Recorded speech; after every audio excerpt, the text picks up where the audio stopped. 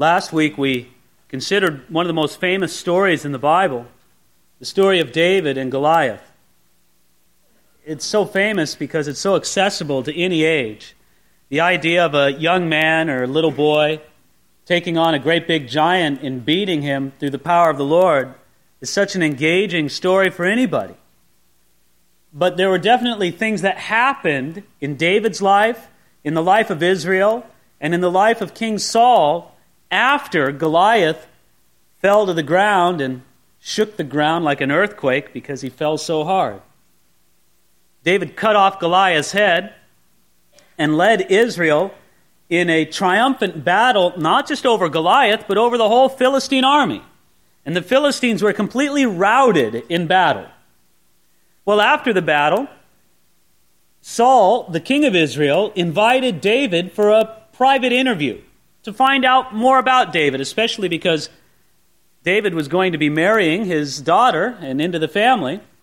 So we find at the very last few verses of 1 Samuel chapter 17, beginning at verse 57, it says, "Then as David returned from the slaughter of the Philistines, Abner took him and brought him before Saul with the head of the Philistine in his hand." I love that little point. David carrying around with him the head of Goliath. I imagine he carried it around for a couple weeks just to show everybody what he had done. Verse 58, "And Saul said to him, 'Whose son are you, young man?' And David answered, 'I am the son of your servant Jesse, the Bethlehemite.'" Now, I'm going to suggest something to you, and I admit I'm just at least a bit reading into the text. I want to suggest to you that this conversation that David had with King Saul lasted a considerably longer time than what we're told here in the text. We're given just the briefest outline of a conversation. "Whose son are you, young man?" "I'm the son of your servant Jesse, the Bethlehemite." I imagine that the conversation went on much longer, and Saul asked David, "Well, tell me about the battle and what God was doing in your heart." And David poured out before King Saul his heart, telling him how the Lord had prompted him and how he trusted in God and the great faith he had in God in the midst of the battle. Now, the reason why I'm suggesting that to you is contained in chapter 18, verse 1. Take a look here. It says, "And it was so, when he had finished speaking to Saul, that the soul of Jonathan was knit to the soul of David, and Jonathan loved him as his own soul." You see, now there's a third party to this conversation. King Saul and David are speaking one with another, and off to the side here is Saul's son, Jonathan.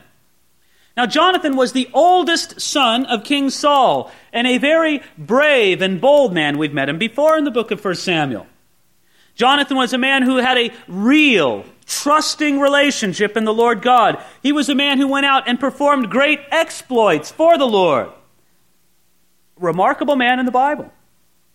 And as Jonathan watched and listened to this conversation between King Saul, his father, and David, this man who had just defeated Goliath, something happened in the heart of Jonathan. Jonathan heard this conversation, and he heard David's heart as it was revealed in this conversation, and Jonathan said, "There's something special about this man. I love this man." Now, I would suggest to you also that I believe that Jonathan and David knew each other before this.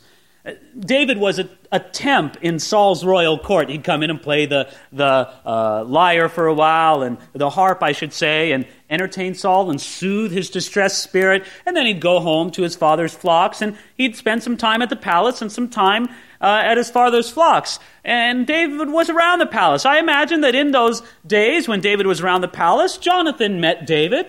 They had exchanged kind words and got to know one another, at least on a superficial level. But when Jonathan heard David pour out his soul before the Lord and before King Saul, he said, "There's something special there." You see, Jonathan was a lot like David. They weren't the same age exactly. Jonathan was probably 5 or 10 years older than David. And they were both bold, though. They were both men of action. They were both men of great trust in God. Most of all, they were both men who had a real relationship with God.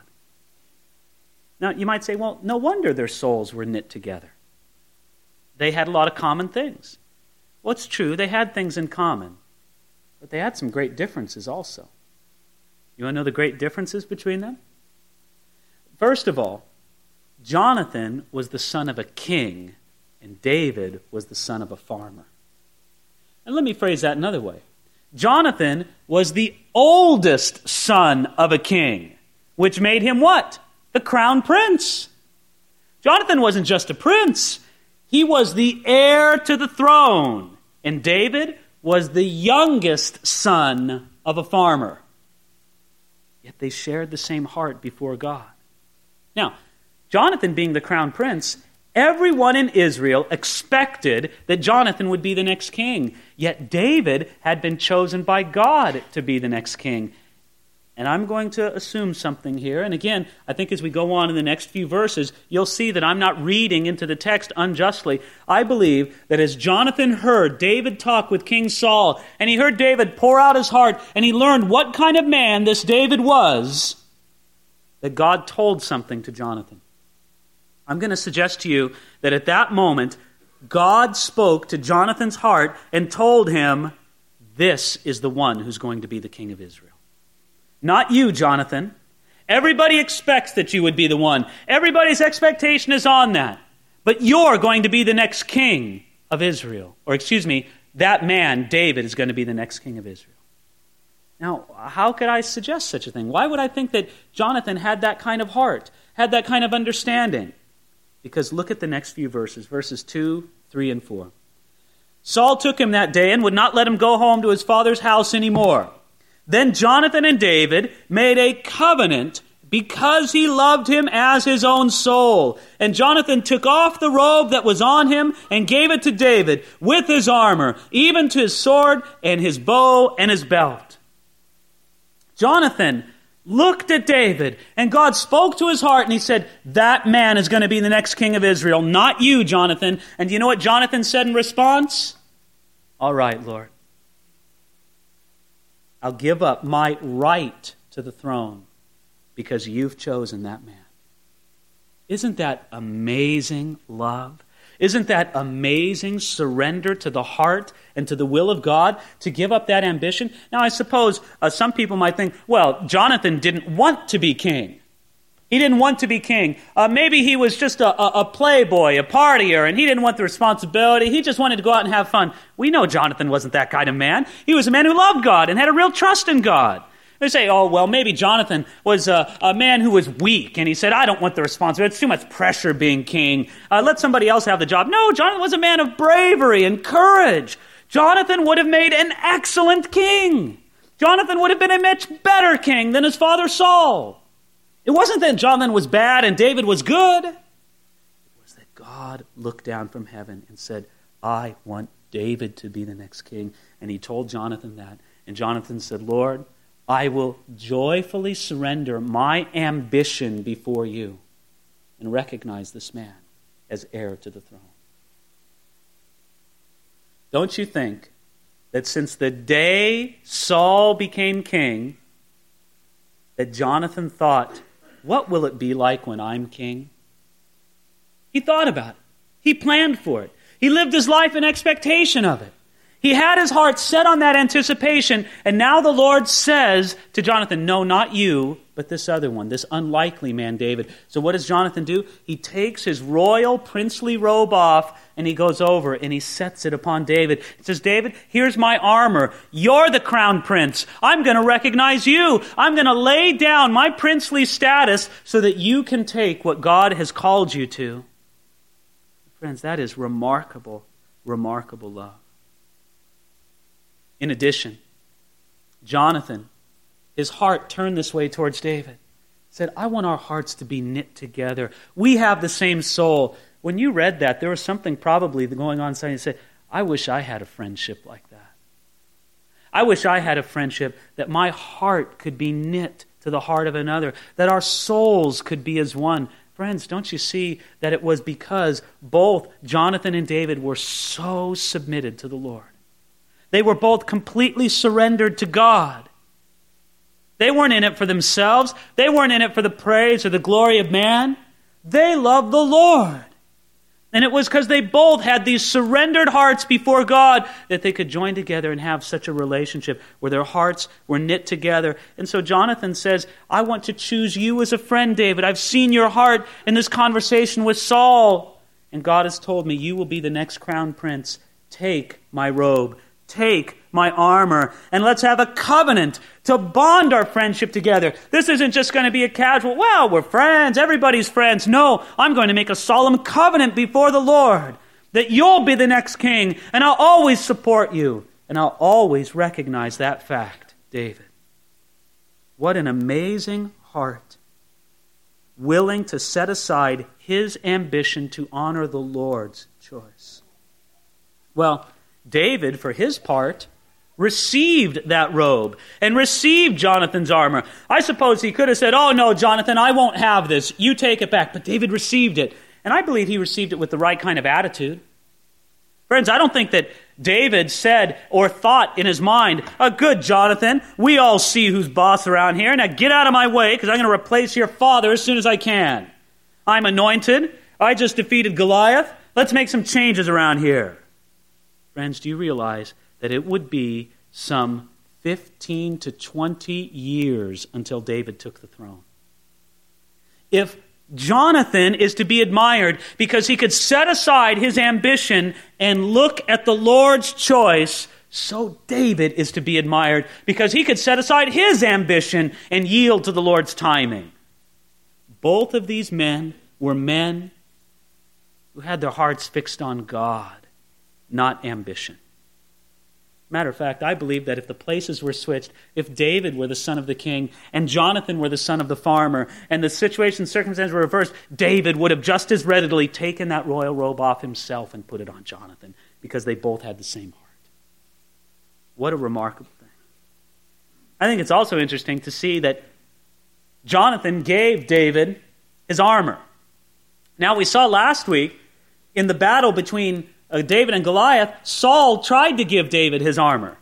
And David put it on and it didn't fit him and he rejected it. It didn't fit David physically because Saul was such a big man, but it also didn't fit David spiritually because Saul's armor, if you want to say, represented Saul. It was trusting in the flesh. It was all about technology and human tools and human manipulations. It was all about that. And David said, I don't want any part of that.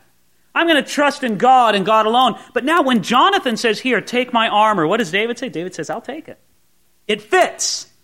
I bet it fit him physically, but it also fit him spiritually. Because Jonathan was a man who loved and honored God. They both had the same soul. Do you realize that there was no debating of the issue, who's going to be the next king, between David and Jonathan? They didn't go back and forth and kid around about it. Well, maybe I'll be king. Maybe I'll be king. I don't know. It was settled. It was done. It was settled. Because if it were not settled in the hearts of David and Jonathan, they could have never had this kind of close love and friendship. They loved each other more than the throne of Israel. Because they loved the Lord more than the throne. We've got a lot more to say about this relationship as we go on this morning, but I want to stop and just consider something which may be the most important thing I say to you this morning. I want you to look at this illustration, or this dynamic between Jonathan and David, as an illustration of the Lord's love for you. Put the Lord in the place of Jonathan and you in the place of David. The Lord comes to you and he says, I love you. And I want to have a committed love relationship with you sealed by a covenant. God doesn't want a casual relationship with you, a sort of in and out, here and there relationship. God wants his relationship with you to be sealed with a covenant of love. And God says to you today, just as much as verse 3 says, it says, then Jonathan and David made a covenant because he loved him as his own soul. God loves you. And he wants a covenant of love with you. Then again, God does not want you to hide your commitment or your covenant of love with him. David walking around the palace with Jonathan's robe and Jonathan's armor, people would stop and say, wait a minute, isn't that Jonathan's robe? Yes, it is, David would say. We have a covenant of love. We have a commitment to one to another. And then again, We see also that in this dynamic, Jesus Christ wants to give you gifts, and he wants you to receive them from him. Jonathan gave David gifts, and David received them. The Lord has riches, beautiful gifts to empower your life, to love him and to serve him. And he wants you to receive those gifts. We see that Jesus wants to clothe you with the robes of royalty. Friends, can't you see the illustration here? Just as much as Jonathan said, I am a prince, but I'll take off my royal robe so that I can put it around the one that I love. So Jesus took off the majestic royal robe of heaven that he had and came down to this earth so that you could be clothed with it. That's how much he loves you. And then finally, real love will give armor to fight with. Just as much as Jonathan gave David armor, so the Lord God gives us armor to protect ourselves and to fight with. And the Lord God says, here, take my armor. I want you to have it. I want you to fight with it. Well, it's fantastic, isn't it? Look at verse 5. So David went out wherever Saul sent him and behaved wisely. And Saul set him over the men of war, and he was accepted in the sight of all the people, and also in the sight of Saul's servants. David was fully submitted to Saul and sought to serve Saul wisely in every way. By the way, do you understand that David knew that the way to be blessed was to work hard to be a blessing to his boss? There was none of this, well, I'm going to be the next king of Israel. I'll start undercutting Saul so that I can get in there a little bit quicker. No, David served Saul as well as he could. He would not undercut his position or authority because he knew that the way to be blessed was to work hard to be a blessing to his boss. And Saul made him a general in the army of Israel, and everybody loved David. The people loved David. The servants of Saul loved David. And please, friends, this was not because David was a yes man, people pleaser, sycophant kind of man. David didn't seek this popularity at all, and certainly he didn't depend on any of those carnal tools to achieve it. David became popular because he was a man after God's own heart. And people could see the love of God, the wisdom of God, and the peace of God in him. And you look at the end of verse 5 and everything's fantastic. Goliath's dead. The Philistines are routed. David's dragging around a head with him. Everybody's applauding. David's loved by the people. He's loved by Saul's staff. And Saul's standing back and saying, everybody thinks I'm a very wise leader for appointing such a competent man as David. Yes, this is a great credit to me and to my administration. And you go to the end of verse 5 and everything's great. If you mark in your Bible, draw a little line after 1 Samuel chapter 18, verse 5. Because that was the high point. From here on out, it goes down. It never gets this good again. This is as good as it gets between David and Saul. They're one big happy family until the events of verse 6. Now it had happened as they were coming home when David was returning from the slaughter of the Philistine that the women had come out of all the cities of Israel singing and dancing to meet King Saul with tambourines, with joy, and with musical instruments. So the women sang as they danced and said, Saul has slain his thousands and David his 10,000s.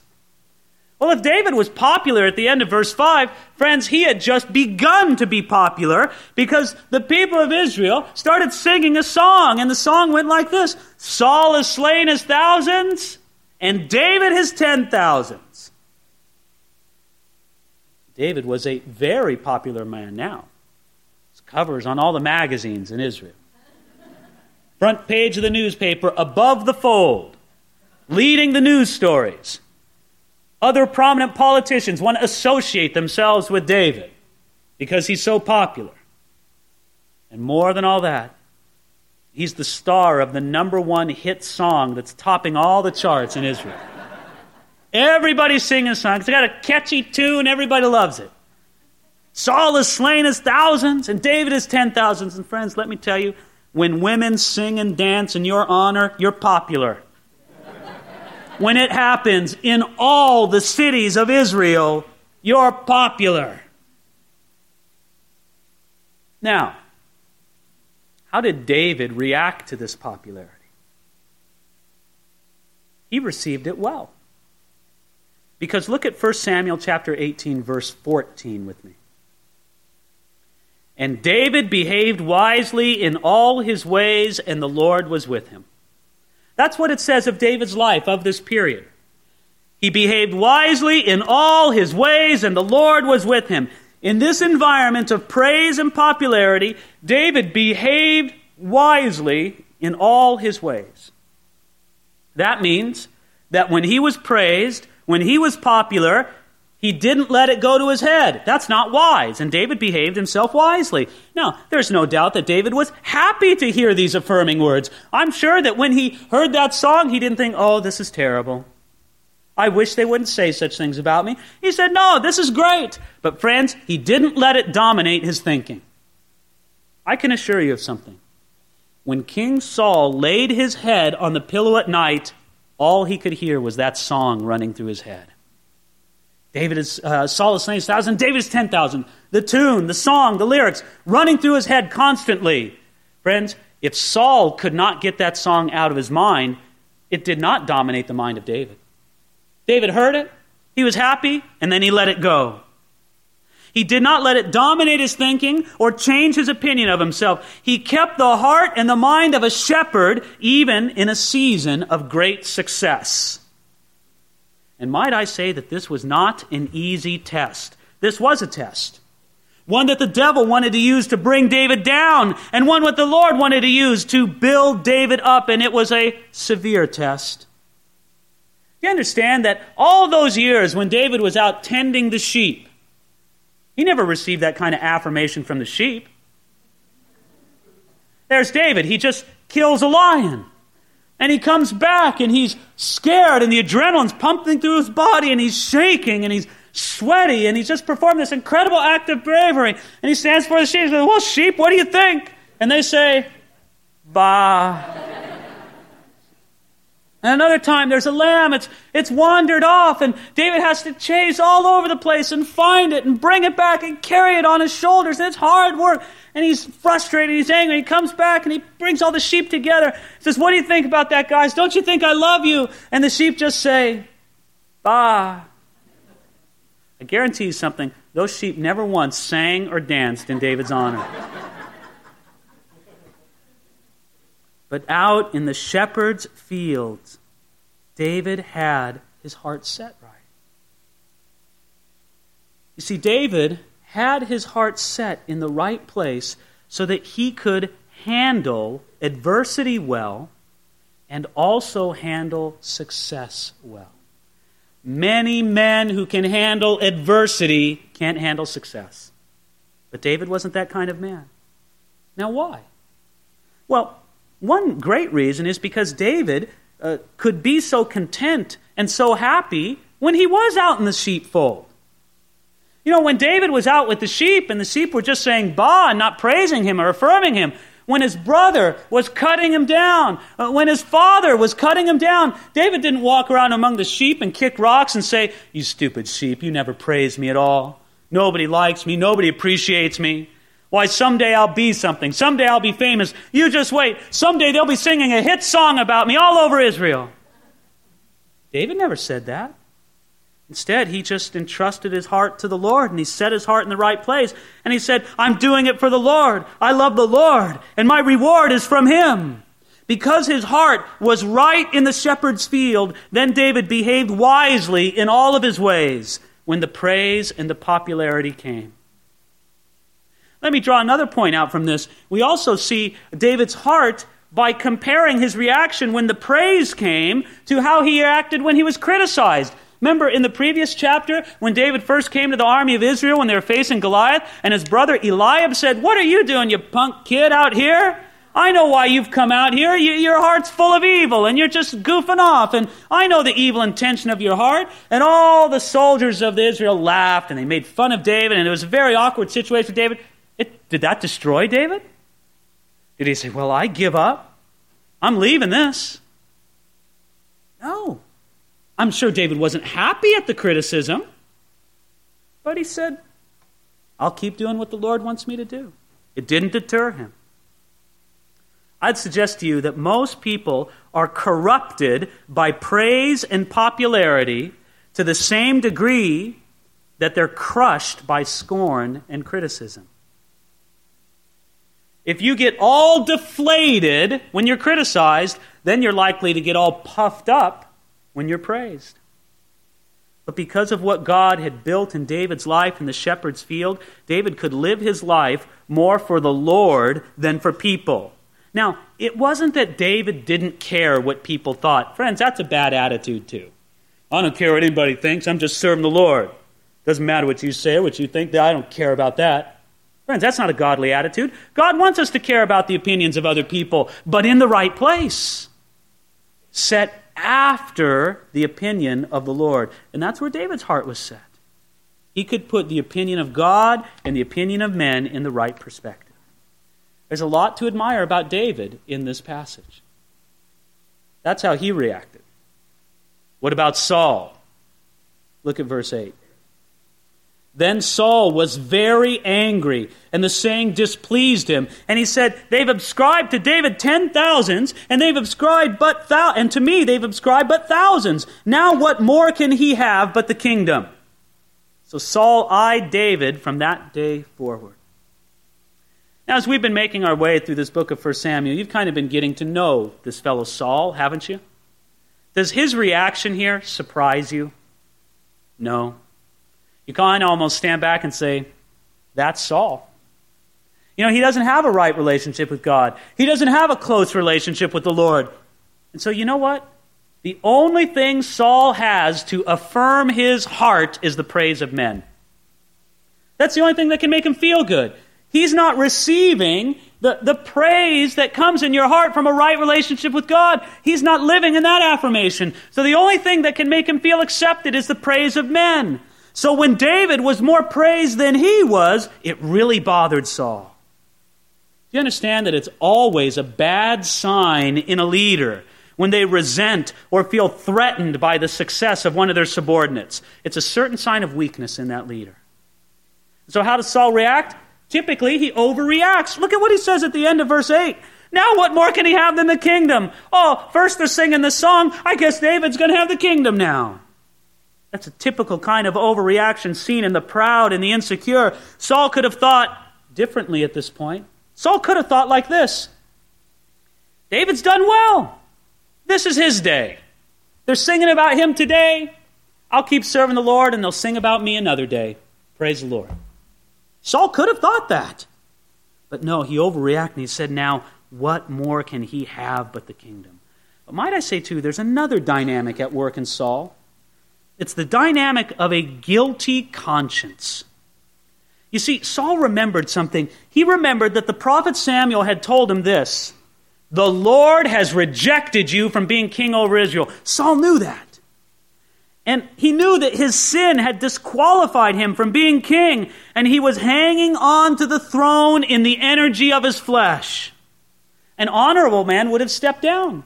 An honorable man would have said, Lord doesn't want me to be king anymore. I won't be king. But if Saul was an honorable man, he wouldn't be in this mess. No, instead, Saul constantly worried, when will God cast me off the throne? Who will he raise up to replace me? Everybody he saw, is that the next king? Is that the next king? So when David rose up in popularity, he goes, that must be him. That's the next king. And Saul reacted that way. And might I say, what an overreaction. Good heavens. The crowds were praising Saul, don't you know? Yeah, I mean, the first half of the song was Saul has slain his thousands. What's wrong with that? Isn't it enough to slay thousands? No, for Saul, it wasn't enough as long as somebody else was slaying his 10,000s. Friends, don't you see how it would go? This song was being sung all throughout Israel, and Saul would come up to a city, and here come the singing and the dancing ladies. And they're coming out and say, hey, this is great. Oh, they're the king. They love me. They're greeting me. And they are singing and dancing. Hey, what's the words of that song? And so Saul hears the words of the song. Saul has slain his thousands. So I like this song. It's pretty good. Yeah, keep singing. And then they sing the next line. And David his 10,000. So he goes, what? That's not right. I like the first part. I slay thousands. That's the mighty man I am. David is 10,000s? No. Nobody can be praised higher than I. I'm the king. That was Saul's heart.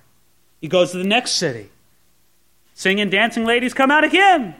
Saul says, I think I've heard this song before. And he hears it, stop, stop. You know, they sing through it a few times, stop. He goes to the next sitting, singing, dance ladies come out, and he don't even let them sing the song. Stop, go back right now. I'm tired of this song. Every time he turned on the radio, there it was. He couldn't get away from it. But I tell you, Saul should have been grateful. The song was better to Saul than he ever deserved. How about this for a song? Saul hid like a chicken from Goliath for 40 days until David came along and whooped him. They could have been singing that, right? They were giving Saul credit that he didn't even deserve. But that wasn't enough because David was being praised more than Saul. So the result of it, verse 9, Saul eyed David from that day forward. Now Saul's mind is filled with suspicion towards David. He will begin to hear most everything David says with suspicious ears. He will look at most all David's actions with suspicious eyes. His thoughts about David will be twisted by suspicion. One old commentator, John Trapp, says, he gave way to that devilish vice of envy, which henceforth was as a fire in his heart, as a worm continually gnawing upon his insides. He looked upon him with an evil eye, prying into all his actions and making the worst of everything. Now, it was bad enough that David had anybody like that in his life. But it's far, far worse when the person who has that attitude against David is in a position of power and authority over him. I mean, it might be one thing if your neighbor has that kind of attitude towards you. How about if your boss has that attitude about you? And what would you say? You'd say, David, this is going to be tough. This is going to be a very hard trial in your life, David. But can I tell you something? God is going to use it. He will. God was not on vacation when all of this was going on in Saul's mind. Now, can I assure you something? It was fully in God's power to change things. God could have changed Saul's mind, right? You might say, well, no, I don't believe that. I don't believe God has the power to change our minds. We have to change our own minds. Well, very well. I'm not going to argue the point with you. Can we agree that if God wanted to, he could have struck Saul dead at that moment and eliminated the problem? Of course he could have. But God didn't. Why? Because God wanted it this way. And say, God, you wanted it this way. Don't you know how hard it's going to be for David? Why do you want it that way? God allowed it to accomplish a special work to achieve his eternal purpose in David. He allowed it so that David would be made a man of God, and so that David, when he sat on the throne, would not be like Saul. But David would remain a man after God's own heart. We would want to say to David, look out, David, there's danger ahead. But trust in God, David, because he's still in control. Now, those are easy words to say. But when you see, as this relationship between Saul and David progresses, God is going to be impressing that lesson more deeply than ever upon David's life and using it in his life to teach him, to train him. Friends, I don't know where the circumstances of your life are this morning. Maybe you're facing some difficult trial. Maybe one's out on the horizon. Can I assure you, God is not on vacation. Neither is he a sadist who has just allowed this into your life to punish you. God has a redeeming, eternal purpose to work in and through what you're going through right now. And if you'll have the heart of a David, so surrendered to God, you'll see that purpose accomplished, and not just accomplished gloriously. That's a tall order. We'd better come before the Lord and pray for that to be done. Father, we do want to trust you in the way that David trusted you. We want to honor you the way that Jonathan honored you. And Lord, it would be very easy for every one of us, myself included, Lord, to just put ourselves in the place of David or the place of Jonathan and say, oh, Lord, that's us. But Father, help us to see. Help me to see how we are also like Saul, and what work you need to do in our lives, in my life, to purify us, to purify me. And Lord Jesus, I pray especially this morning for anyone here who has not made that covenant with Jesus Christ. You love them, Jesus. You died on the cross to pay the penalty that their sins demanded. You took that penalty on yourself so that they would not have to bear it. That's how much you love them, Lord. And now you're calling to them, you're speaking to their heart, you're inviting them, Lord, to come into covenant with you. Lord, I pray for any heart here this morning that has not made that kind of covenant with Jesus Christ, that you would impress upon them now in the secret place of their heart to reach out and make that covenant. Jesus, we want to live in the covenant of committed love with you. Thank you for loving us that much. Thank you, Lord, that you can be as Jonathan and we can be as David. We wear your royal robe with humility and joy. In Jesus' name, amen.